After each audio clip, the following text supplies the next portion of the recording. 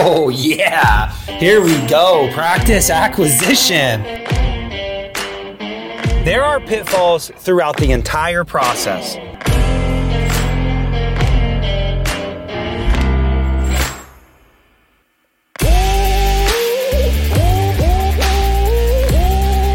Hey guys, another episode of Shark Week Acquisition Uncensored. We are rolling through this week. And we are in the middle of the country in Arizona with Menlo Dental Transitions. Going to introduce our next guest here in a minute, but we talked about some really, really good stuff. Hang in there because there's some nuggets. Some things we talked about was kind of the pricing strategies around how brokers price practices. I think that's really, really good stuff for you guys to hear, because oftentimes you're wondering, where is the broker coming from on the price? And so David Haynes with Menlo does a great job of kind of laying out the challenges that they have when representing a seller. One of the cool things that I thought he brought up was for our buyers to be ready, be prepared when you call the practice broker. We talked a lot about, like, if you are relocating to a different market, trying to buy a practice. So for example, you live in California and you're relocating to, I don't know, Arizona, what that looks like, how that feels with the practice broker. We outlined those challenges. And one of the other great thing that we talked about was, just in general, think about how you approach a practice broker and the mindset that you need to be in when you approach a seller or a practice broker. Just be prepared for it. So a lot of great things. Again, my name is Mike Dincio, founder of Next Level Consultants. I'm a buyer's rep. I do this for fun and I'm having fun. And Shark Week has been awesome. We do it every year. I wonder if you're watching Discovery Channel Shark Week. We're doing it at the same time. We do have t-shirts to give you. If you write us a review, you get a free Shark Week, Dental Shark Week t-shirt. Check it out, review the podcast. I'll send you a t-shirt. They're fun, and we're having fun with the program. Here we go. Let's get another one going. Acquisition Uncensored. The truth when buying and selling a dental practice. And now your host, Michael Dincio.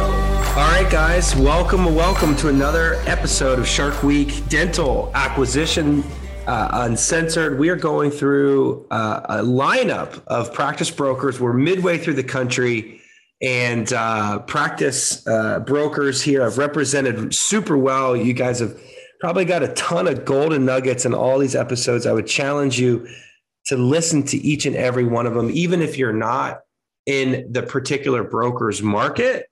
They all have really great insight, and it's really important to just pick up little nuggets as you take in each one of these episodes. You're going to learn so much about how to approach a broker, how to approach a market, how to approach a deal.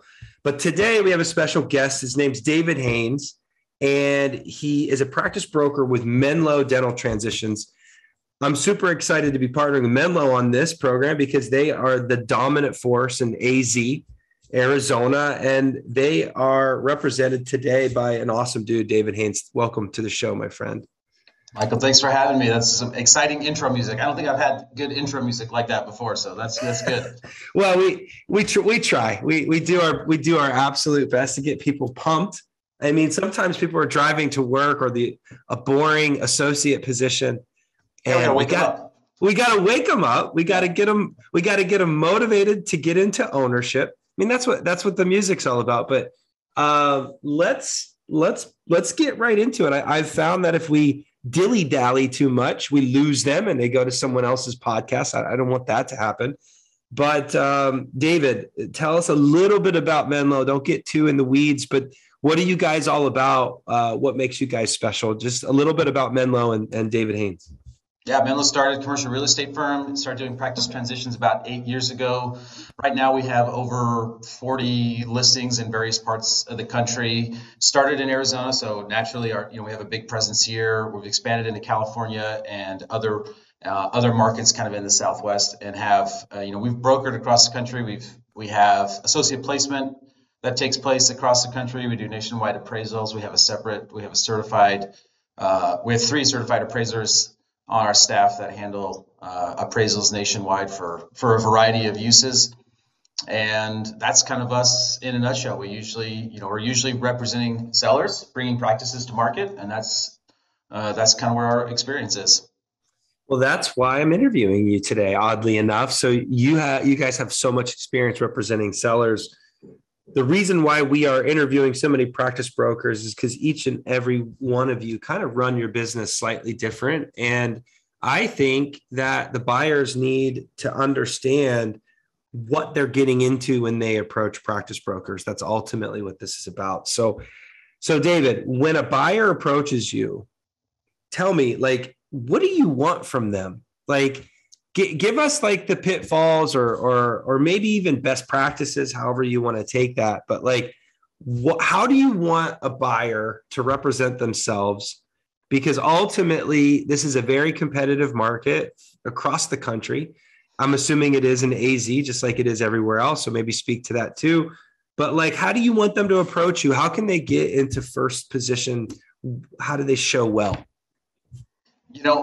We do get this question a lot, and I think sometimes people get either frustrated with the process, or and they're like, hey, how do we make it happen? Either they've been outbid or something is taken off the market before they even really had a chance to look at it. And there's really no secret sauce. It's just about relationships and awareness. I'm just one guy going out and finding listings and working with sellers on their retirement plans. We have in-depth conversations with them. Sometimes these are like years long, relationships that we are, finally getting to the point of listing a practice. So, and then when we take a good practice to the market, and there's a lot of buyers, naturally, some we're going to know more about. It's just about relationships and knowing, some of these buyers, what they want, what their personality is like, what their team is like. There's a few people that kind of consistently show up on my radar, and they just kind of do silly things, like don't show up for showings. Like they'll schedule something and then there's just like a no-show, and it's like, oh, well, I had to, and so there's just like, it's really just relationships and common sense. Like, there's a lot more to it in terms of the team and being ready, but in terms of like, how do you want buyers to approach us? We just want to get to know you, and we're looking for a good transition, right? Like we don't want to put somebody in a situation that's not going to be good for them ultimately, because that doesn't look good on us. Even though we might represent the seller and they might be happy, we want to know what the buyers are looking for so that we can truly see if what we're doing is a good fit. Ultimately, that's a win. Something that I'm going to hang on to is this is a relationship business. You just said it. The truth is it is. And I don't know, folks, if you ever heard the saying, always be selling. Well, always be selling yourself, your brand, your personal image, your reputation, your integrity. It so matters, as I see it from a buyer's rep perspective. Folks just not really representing well. And so unlike real estate in the buying a house, most of my clients only have the buying of the house example. And so they relate it to that. Unlike that, you don't have like this database of all the listings in the entire area that you can tap into. David is your personal listing guy, and Menlo has their listings, and the next broker has their listings. And so you have to connect with David. You have to build a relationship with David because you want him thinking about you if there's a practice that makes sense for you. So is that Absolutely. What I'm hearing ultimately? Yeah, that's it. I mean, I don't necessarily need to be your best friend, but at least at a minimum, communicate what you're really looking for so that we know what that is, and, if your box is fairly wide, that's okay. But just awareness is probably like number one. And then preparation, right? If somebody comes to us and, we have some people occasionally that just aren't fully ready to make the leap, but they're spending a lot of time, digging into stuff. and it's obvious that there's either there's an agreement in place with their current employer that prevents them from making a move immediately, or maybe there's a move that needs to take place. Maybe they have to, maybe we talk to a lot of people that are trying to relocate into different markets. And so, kind of getting your ducks in a row helps a lot. I mean, it's just awareness and clear communication on what you're looking for, timeframes, and if we understand that, if we have a good idea, it just makes our job so much easier. There's less guessing about it. Well, I'm going to key in on timelines because I get the timeline question literally every single time my clients hire me. Like, what's the process and how does this work? I don't think that most buyers really appreciate how fast this process is once they're fully engaged. You literally could be an owner in 45 days if everything worked out perfectly. Like, yeah, it's crazy. You could be an owner of a $1 million plus practice in 45 days if everything goes through perfectly. So I think you said something that I want to key in on, and that is like, you've got a lot of people calling you that aren't necessarily ready. How's that go over? Like, you're a busy guy. You're trying to sell practices for a living. I'm leading the witness here. How's that go over for you if someone just calls and says, "Hey, I think I want to buy next year. What do you got?" Yeah. I mean, it almost goes nowhere. It is still good to have some awareness of that person, and it's good to maybe, have them, we use software to kind of keep track of, we have CRM software. So if somebody calls me and they want to do something in a year, that's fine. But we probably shouldn't be looking at a practice today and sharing all the personal details of a seller today. So, I have, like I said, sometimes the selling process is kind of an emotional thing for some sellers. I have a seller this week that we're working with that wants to meet all of our buyers. If somebody's not very serious, like I need to know that person's super serious before I put them in front of a buyer, because it's a process that can kind of wear you out in terms of a seller after you've met multiple people, and so it's just a matter of efficiency, and the cream tends to rise to the top, right? Like, if when there's a good listing, and there's usually several people competing for it. At least that's the way it's been historically. There is you just get flushed out if you're not ready to make the move fairly quickly. There's just a lot of people going for it, and that's not me. That's just the way the market is right now. That might change in the future. Like, there's always uncertainty in the future markets, but for the most part, it's been because of the industry trends. Owner user buyers, when they're ready to go and they find a good practice, they need to be ready to roll. Yeah, AZ is one of the hottest markets, no pun intended. I think it's like 100 degrees there today. It's hot. Yeah, it's hot. And so, but from an acquisition perspective, it's a very hot market because the cost of living is much less in Arizona, but the weather's amazing, minus the summertime when it's 120 degrees.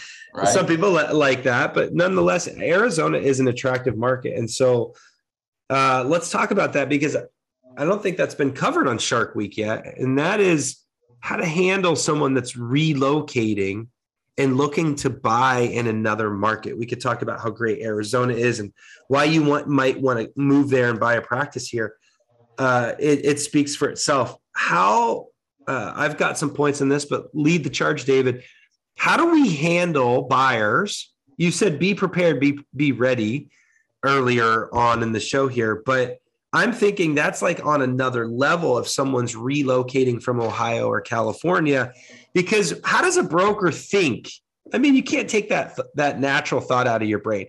What do you think when someone says, "Hey, I'm moving. I haven't moved yet. I don't have the license in AZ yet, but I'm interested in buying a practice"? Where's your head go? I know where it would go. Yeah, we deal with this a lot. I work in California a fair amount, and there's a lot of crossover between the two markets. It's a good question, and the honest first thought is it's more complicated. If we have three, let's just suppose there are three buyers to choose from And some guy's here local, he's been in the area for a long time, and he's ready to go, pre-qualified. And then somebody else is coming from out of market with all the same features, except for the fact that they have to relocate here, right? Assuming everything else equal, except, it's just the relocation just makes it more complicated, right? And so Yeah. timing's usually tougher. There's just a lot of uncertainty. The deal is more likely to either take longer to close or to have complications in the process. And then the longer the deal process is, the more likely you are to introduce, some sort of issue, right? The longer time, goes on, the worse that is. So it can be done. There's a guy in particular that I know. He was interested in buying a practice. He was in California, sold his office there, and wanted to come here to Arizona. He made offers. He flew here, made offers several times on practices from California, kept losing, and then finally moved here and made a huge difference. He still, I think, turned through a couple of offices, but ultimately he got it done. And being here makes a big difference. Or being in whatever market. And being in the market, yeah, I think that's the key right there. And even that guy had a leg up because he probably had some pretty serious cash to bring into a deal if you just sold a practice. Just in general, a buyer that's more serious, has more cash, is going to be looked at. Folks, I just want you to understand that David is being super polite. I feel like this is an uncensored show. I'm going to call it out right now. The brokers are thinking to themselves, I have to represent my seller to the best of my ability. If I put two people in front of my seller, and they have to put everybody in front of their seller, but if they are advising their client, one gal is ready, like he said, and one has to relocate, and there's all of the efforts that go into moving, buying a house, selling a house, relocating, finding whatever, getting your license, getting your kids in school. Like, that is more complicated, period. And your timeline now is much further out. And so, folks, keep that in mind. If you're coming into market and you haven't moved there yet, when you approach that broker, make sure you put some confidence level into them day one. It's a drawback. It's a drawback. Fair enough, David? Yeah, it's a drawback. And I will say, from the buyer's side, there's some drawbacks on their end as well, right? If they move to the market, so A, they have to leave what they're currently doing, and then B, they have to get here and start something new, on a temporary basis if they're looking to ultimately buy. So they're going to have to take an associate job, and then that may create a non-compete. And so there's definitely drawbacks or things to be aware of. And so that's when, if you make the move, try and work in an area, obviously not close to where you want to practice, like park yourself pretty far out of town, if possible. And there's plenty of associate opportunities along those lines to, so you're not boxing yourself in a non-compete zone. I mean, there are drawbacks to moving on the buyer side, but it will make you more competitive from our perspective. Great tip. Stay away from the areas that you actually want to buy. That's huge tip. That's great. Something that David and I share is we're both ex-bankers, so we could talk about banking all day long. The Feds just increased the rates. That's like yesterday news. I know that's a timestamp. How has banking changed in the last 6 months in your mind, David? I mean, give us that unsolicited, neutral ground, like how hard, how easy is it to get lending? We talked about it already this season, but just because we share that background, let's have a conversation about it. Well, it's funny. I had some showings last night, and a buyer said, "Hey, I saw the Fed raise rates today. What does that mean for me?" And essentially, the short answer is really nothing. If the Fed's, they're raising short-term rates, and we're talking about 10-year loans usually. And so, yes, there is an impact. Yes, there's a relationship between the two to some extent. But long-term rates float with the market, right? The long-term rates really aren't dictated by the Fed per se. And so you can watch the 10-year Treasury to kind of get a hint as to where things have been. But, when I started in dental lending, it wasn't uncommon to have rates in like 4 and 5 and sometimes 6%. Like and when you're talking about a 10-year loan, a difference between, a 3 rate and a 4.5 or even 5%, it's not as big as you would think. When you have a 30-year residential mortgage, kind of going back to the example most of us have experienced, the rate starts to make a bigger difference because we have a much longer repayment period, 30 years versus 10 years. So a 10-year loan, if it moves by a couple basis points, rates in the fives are, you could argue, maybe still subsidized by federal stimulus on some level, right? And so rates in that territory are all still very good rates, and it doesn't, from my perspective, a couple bips here and there shouldn't really make any difference to a buyer, especially over the long term. Over the course of their career, it makes no difference. If you find the right practice and you have a reasonable rate, you should do it. I get into conversations all the time with my clients about, this bank at this rate and this bank. It's every day. And when you break it down to brass tacks, it's usually like a $3,000 to $5,000 difference over 10 years. It's like, I don't know, is that really somewhere that we need to focus? To me, it's about relationship, and it's about so many other things than just $4,000 or $5,000 divided by 120 months. Like it's tiny, which brings me to another point, and that is cash flow. Yeah. So you're probably a heavy cash flow guy because you're an ex-banker, now practice broker. So like, walk us through cash flow. Like what are you seeing? The average practice throwing off cash flow wise? Like I have to sometimes unwind unicorn versus good deal, or, let's not talk about fixer uppers. That has a conversation of its own. Let's not talk about unicorns. Unicorns throw off, more than $400,000 or $500,000. Let's talk about like the average practice. What should these folks be looking for as an average solid nuts and bolts practice that you're seeing in Arizona anyways? Yeah.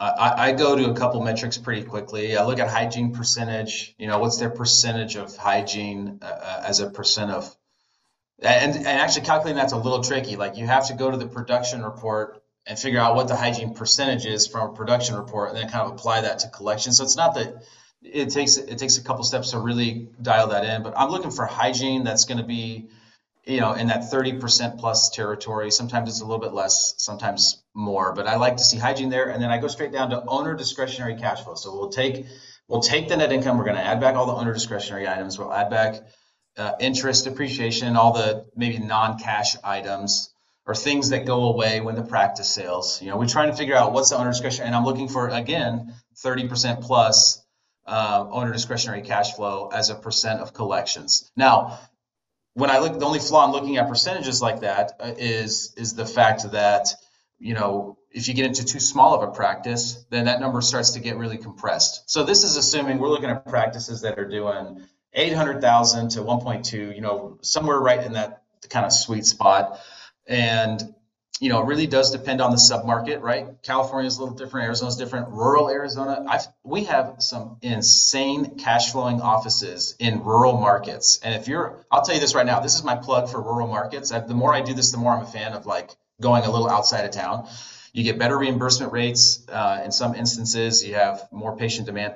So some rural offices, we see it just blow those numbers out of the water. And so it's in those markets, it's less unicorn-like to see that those, over, let's say, over 40% cash flow. That's pretty unicorn in a suburban area.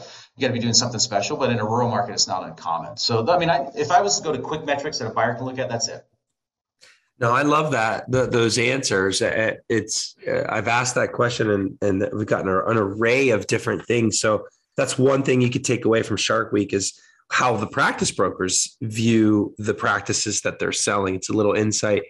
To piggyback off that rural one, gosh, I couldn't agree with you more. Where you go to a market that everybody wants to be in, it's going to be more competitive. It's going to sell probably for higher than what it might actually be worth. And I say that because, excuse me, but brokers' infamous line is a practice is worth what someone's willing to pay for it. And it's so true. If you go to an area that everybody wants to be in, you're going to have 5 people backed up trying to buy that practice or more. The last broker we talked to had 30 dentists per practice, and that was in Dallas. So, if you're going after that area, naturally you're going to pay more. Duh. I mean, that's basics. Yeah. That's basics. You go to an outside, Lubbock, Texas. I just talked to a doctor. Like, that's different than Dallas, Fort Worth, and so yeah, the pool is going to be smaller. Like you said, there's so many. The demand for dentistry is so much higher. So I'm right there with you. I wish people would live in the city and then commute out to get better practices, to have a better business. Heck, you might actually like being in the outskirts. Go there, live there. It's great. I mean, at least consider it. This does spark some fresh thoughts. I mean, after I have a couple nights of showings, I have a lot of stuff that's like at the front of my mind, for like, one of the guys I talked to last night he's like, hey, I think this is priced pretty aggressively. And this particular practice, it's going to get multiple offers. Just exactly what you're saying. It's in a prime spot. It's going to get a lot of attention. And I'm like, I don't control the market. We do our best to present the practice as well as we can. We want to be able to explain cash flow and show what's going on in the office, but the market is what drives pricing. And it's I can't swindle. We've sold over 300 offices. We can't swindle people 300 times, right? It's not me. It's like the pricing is a product of what's taking place in the market. And so, as I was talking to, this particular buyer, we discussed that everything that you do in terms of making yourself competitive falls onto a spectrum.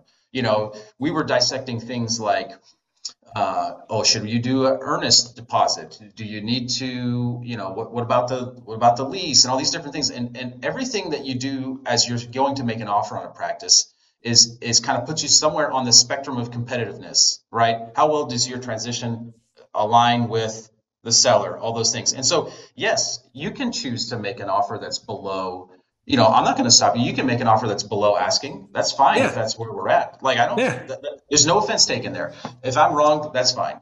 But you just have to be aware of kind of where you stand. And what I find is that most younger buyers, unfortunately, they usually end up making 2 or 3 offers before they kind of go, okay, I get it. These are the areas where I need to compete a little bit more, because there's a lot of dials you can turn, and then and it takes a few runs at it usually to kind of figure out where you need to be. Folks, listen up. That is experience talking. I have been in a few situations with my clients where they find a practice and it is kind of a unicorn, and it's their first practice that they've looked at. And I'm like, and they're trusting me 100%, but not really. Maybe 80% because they just hired me. So I'm like, okay, this is a great practice. Get your LOI in now. And you're going to need to go, a little bit above asking and, do all these things. And they're like, I don't know. It's because it's their first one. And that's okay. I mean, it's part of the process. It's okay, but it's okay. It's just you're not going to win. And so, right. and I know that, and the practice brokers know that. And so, choose the right team. That's been an overwhelming theme of Shark Week is pick the right people, and then trust your people once you pick them. But David, lots of things here, 100%, you don't control the markets. I think it's super ironic as we sit timestamp, 2022, and we're in June, we're having this crazy inflation moment.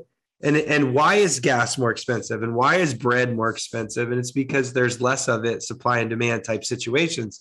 Yeah. And a lot of other things, of course, make something really complicated simple. But big picture, we can't get our hands on oil, and so therefore gas is high.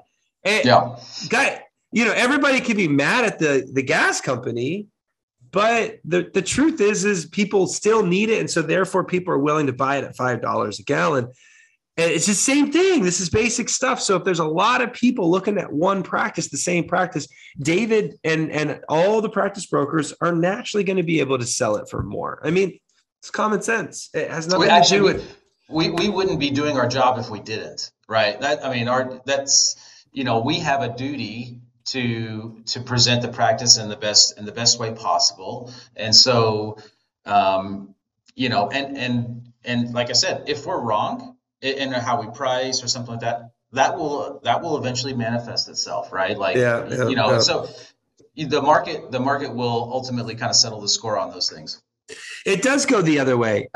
You're going to take it in the shorts if you price something too high, or your seller demands that you list a price too high. That I'm guarantee you that happens.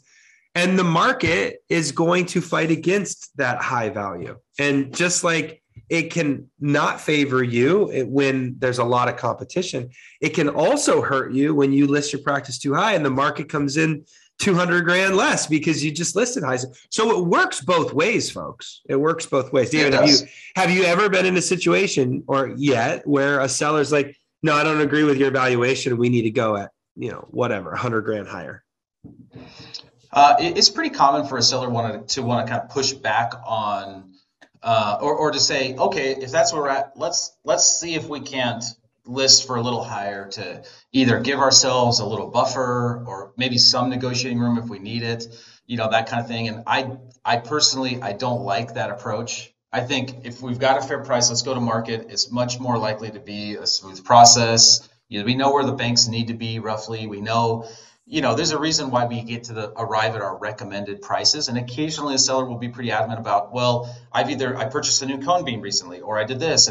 And so occasionally there's some factors where it's like, okay, we should give, we can give some credit to that. I can, I try and listen and see where they're coming from and just explain maybe some of the risk with, with being aggressive, on the pricing front. And occasionally we get, surprised, like I said, that, with the market driving a lot of this, sometimes we get upside surprises and sometimes we get downside surprises. Occasionally we'll list a practice and we'll pick that upper range of where we think, the practice is appraised at, and then occasionally we'll get an offer above that asking. And so it's I like to be close. If I have a seller that says, hey, you're recommending $1 million and I want 1.3, then we're done. Like I have to be within a reasonable range, plus or minus a little bit, but we can't be too far off the mark.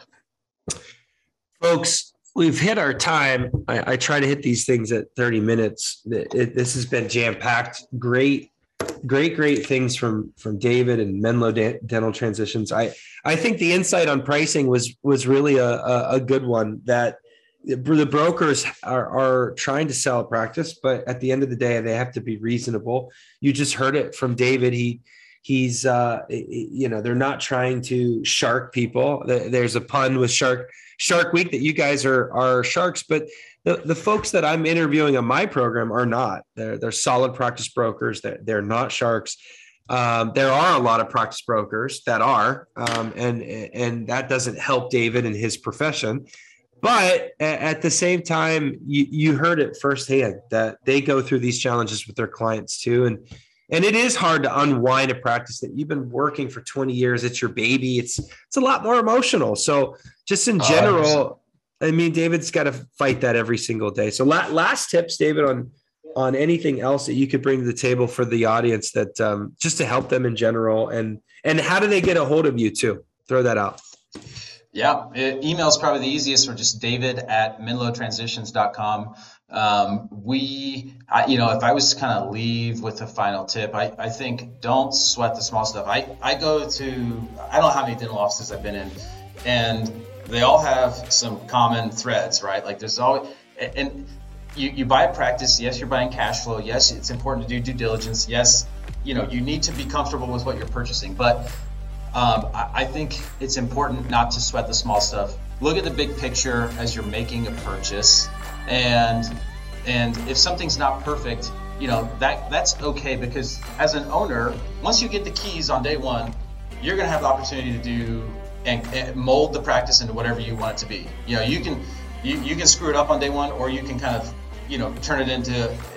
Or you can turn it into something even better.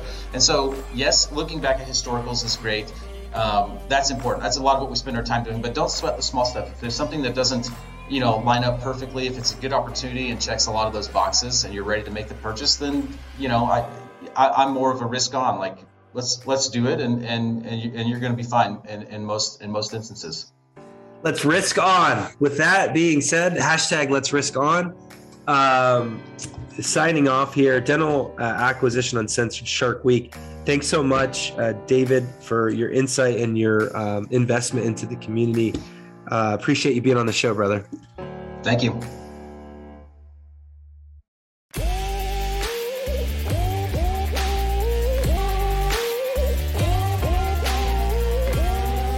Tune in next time for another truth-filled episode of Acquisition Uncensored. We want to hear from you. Interact with your host, Michael Dincio. Follow us on Facebook and YouTube. Comment and subscribe.